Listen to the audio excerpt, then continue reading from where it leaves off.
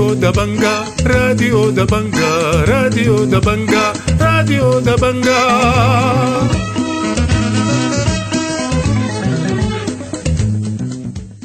أهلا ومرحبا بكم مستمعي راديو دبنقا الأعزاء في برنامجنا اليوم الثلاثاء 7 من شهر 3 سنة 2023. بيشتمل برنامجنا على نشرة الأخبار وبرامج أخرى متنوعة، ولكن في البداية بنقدم لكم نشرة الأخبار ودي عناوينها.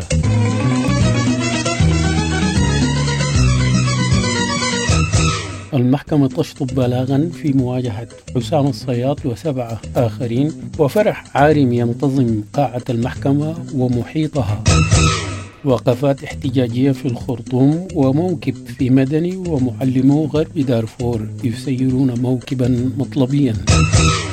الحرية والتغيير تكشف عن تحديات تواجه القضايا ال5 وتسليم توصيات تنفيذ مصفوفة السلام المحدثة لجهات الاختصاص. معدنون أهليون يغلقون أسواق للتعدين بالبحر الأحمر، وعمليات نهب مسلح على طريق الفاشر طويلة. والآن إلى تفاصيل النشرة من راديو دبنقا، يقراها لكم الصادق مصطفى زكريا.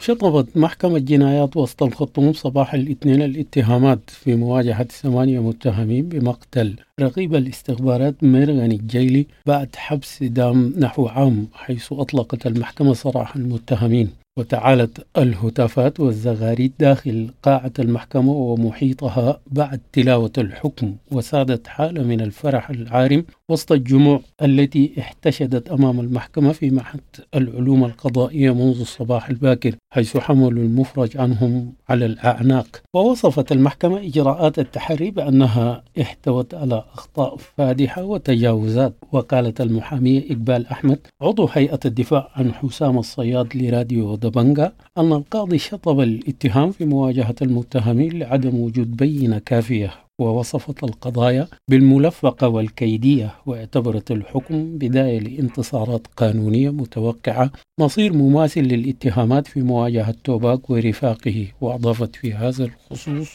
سمعنا فيها 17 شاهد من الاتهام، وسمعنا فيها 5 متحرين، وقبل ما يتقدم طلب مولانا شطب الإجراءات بموجب المادة 141 من القانون الجنائي بقانون الإجراءات الجنائية، لأنه ما في بينة كانت في مواجهة المتحرين. تم إطلاق سراحهم بين المراء أو بشطب الإجراءات. من جهتها أكدت المحامية سعاد من هيئة الدفاع عن خالد المأمول لراديو دبنقا أن من حق المتهمين مقاضاة الجهات التي تقدمت بالبلاغ بموجب اتفاقيات دولية تتعلق بحقوق المتهمين في الحراسات موقع عليها السودان. وأضافت في هذا الخصوص: من حقه، لأنه في لوائح وفي حاجات، وفي عندنا نحن اتفاقيات بتاعت حقوق المتهمين داخل الحراسات موقع على السودان ومصادق عليها. من حقه نمشي قاضوا وينفعوا دعاوين ونستمر، وإن شاء الله احنا معاهم قدامهم وخلفهم وفي حتة.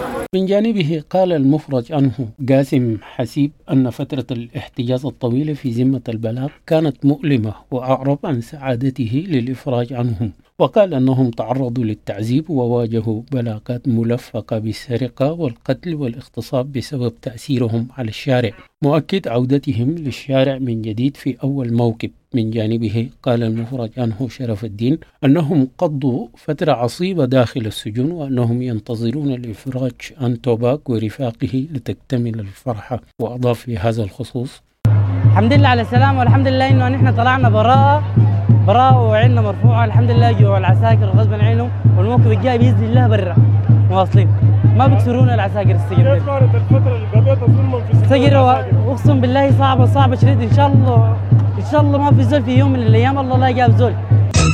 نظمت لجان المقاومة بولاية الخرطوم عدد من الوقفات الاحتجاجية تنديدا بمقتل الشهيد إبراهيم مجذوب في مليونية 28 فبراير برصاص ضابط شرطة. وحمل المشاركون في الوقفات لافتات تطالب بتقديم المتورطين للعدالة. وكانت لجان المقاومة أعلنت عن 3 مواقف في الخرطوم خلال شهر مارس الجاري. وفي ولاية الجزيرة سير مكتب العمل الميداني المشترك بمدني موكبا باسم رد الكرامة تضامنا مع المعلمين ومطالبهم. وأضافوا في هذا الخصوص: كل العالم شاهد أبشع جريمة قتل اللي قتل أحد ثوارنا بطريقة مستفزة جدا.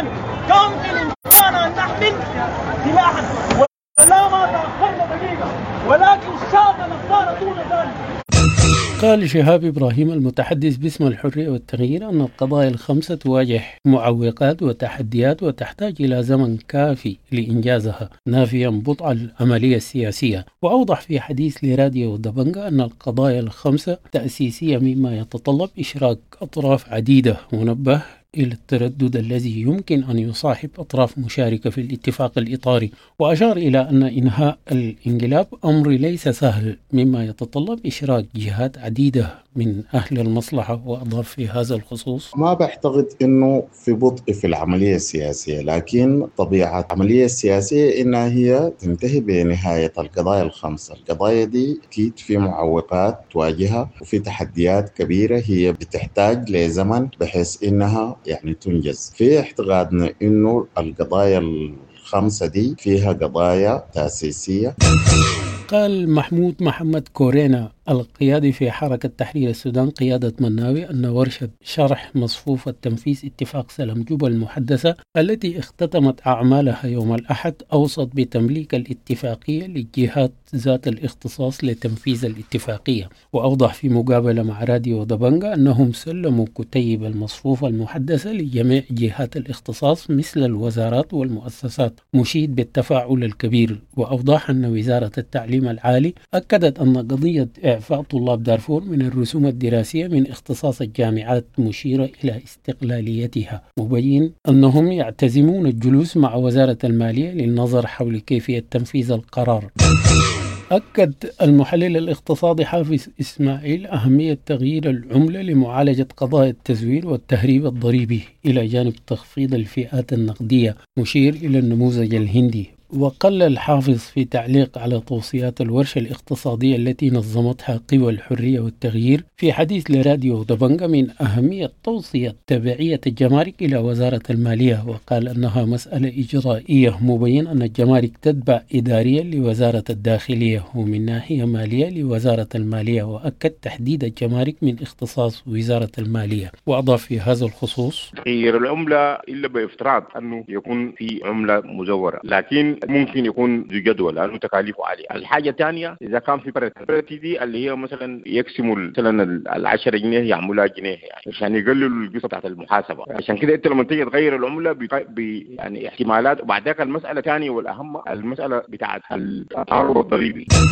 أكد معلم بنيالة عدم صرف مرتباتهم لشهر فبراير حتى الآن، وقال لراديو دبنقا أن معظم العاملين بالدولة ينتظرون صرف مرتباتهم. وأوضح أن العاملين لم يستلموا العلاوات التي تخص مرتب شهر يناير، وأكد أن المرتب لا يكفي لمواجهة متطلبات الحياة اليومية من مأكل ومشرب وعلاج. وطالب الدولة بالنظر إلى شرائح المعلمين وحل مشكلاتهم لأنهم الحلقة الأضعف، وكشف عن ترتيبات للدخول في إضراب من جديد حتى تحقيق كافة مطالبهم. وأضاف في هذا الخصوص: تعرضت عربة تجارية بين الفاشر وكورما لعملية نهب مسلح يوم الأحد. وقال مواطن من طويلة لراديو دبنقا أن عربة تجارية في طريقها من كورما إلى الفاشر تعرضت لعملية نهب مسلح طالت مبلغ 15 مليار جنيه من الركاب. وفي حادث آخر نهب مسلحون أبقار على طريق الفاشر طويلة. وقال المواطن أن فزع تحرك من طويلة لتعقب الجناه، مبين أن الحوادث ارتفعت وتيرتها في هذه الأيام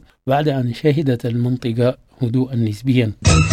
أصيب 7 أشخاص يوم الأحد في حادث مروري بين عربة لاند كروزر تتبع لقوات حفظ الأمن المشترك ودفار في وادي أبو حمرة بالقرب من مناواشي بولاية جنوب دارفور. وقال الشيخ حماد محمد عضو شبكة الحماية المجتمعية في مناواشي لراديو دبنقا أن عربة لاند كروزر تتبع لقوات حفظ الأمن التي تم تخريجها حديثا في ولاية شمال دارفور اصطدمت بدفار يحمل بطيخ كان في طريقه إلى نيالا. وأوضح أن الحادث أدى لإصابة 3 من قوات حفظ الأمن و4 مواطنين، وأشار إلى نقل المصابين إلى مستشفى مناواشي لتلقي العلاج. وأضاف الشيخ حماد في هذا الخصوص: اصطدم عربة لاند كروزر بدفار من مواطني أبو حمرة شاهدين بالطيخ لاعبين إلى نيالا، مما أدى إلى إصابة في 7 أشخاص من قبل العربيتين.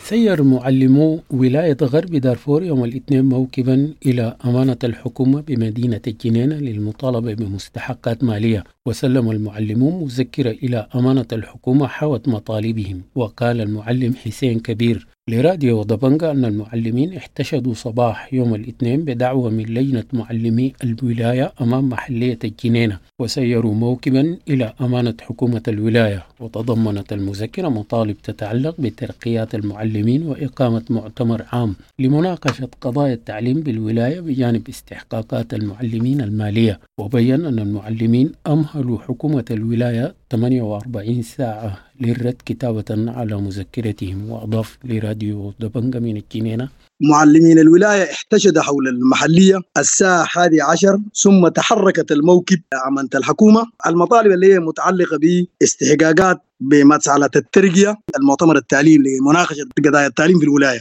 سلموا المذكرة لأمانة الحكومة، وأمحل الحكومة حاجة بتاعت 48 ساعة يأتي الرد مكتوبا.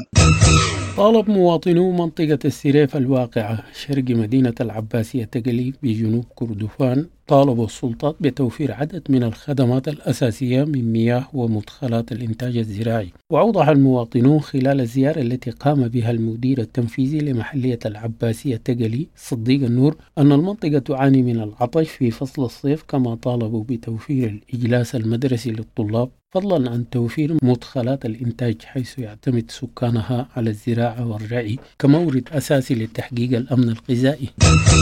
أعلن أدروب الحسن رئيس اتحاد المعدنين بولاية البحر الأحمر إغلاق أسواق التعدين في جبيت وهيا في ولاية البحر الأحمر احتجاجا على قرار شركة الموارد المعدنية بزيادة رسوم تعدين جوال الحجر من 400 جنيه إلى 2000 جنيه.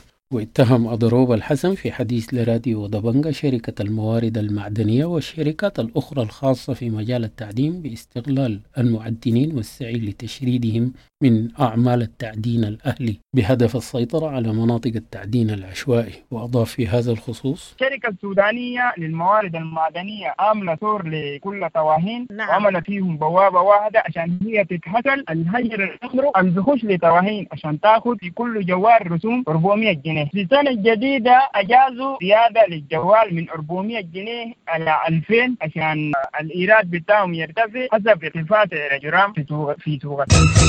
كشف المدير التنفيذي لمحلية بابنوسة بغرب كردفان سليمان محمد سليمان عن حرق أكثر من 68 منزلا في الحريق الذي اندلع بمدينة التبوم مؤخرا. وأوضح أن كل الأسر المتضررة الآن في العراء بلا مأوى، بالإضافة إلى الخسائر في بعض العربات الخاصة بينما لا توجد خسائر في الأرواح. وناشد المدير التنفيذي للمحلية المنظمات والجهات ذات الصلة بالتدخل العاجل لإيواء المتضررين وتقديم المساعدة لهم من ملابس وأساسات منزلية ومواد تموينية وأغطية. طالب محامو أولياء الحق الخاص بمحكمة الشهيد محجوب التاج اليوم باستمرار القاضي السابق زهير بابكر عبد الرازق لأنه ملم بالتفاصيل التي تمت لفترة طويلة، حيث أنه أكثر إلماما بالدعوة. وأكد قاضي المحكمة مولانا عثمان عبد القادر خلال الجلسة التي انعقدت يوم الاثنين أنه تم تعيينه من قبل الجهات القضائية المختصة، وأن من حق المحامين تقديم طلباتهم لرئيس القضاء لأنه الجهة المختصة. الخبر الأخير في النشرة: أعلن المدعي العام للمحكمة الجنائية الدولية كريم خان الفراغ من عرض الأدلة في قضية علي كوشيب. وقال في إخطار للدائرة الابتدائية بالمحكمة أن مكتب المدعي العام فرق من عرض الأدلة في القضية، ويواجه علي كوشيب تهما من بينها الجرائم ضد الإنسانية بسبب مقتل مواطنين في دارفور. مستمعي راديو دبنقا الأعزاء، بهذا الخبر نكون وصلنا إلى نهاية نشرتنا لهذا اليوم، وأنا بشكر لكم حسن الاستماع والمتابعة، وحتى ألتقيكم في نشرة لاحقة. لكم مني أطيب التحايا.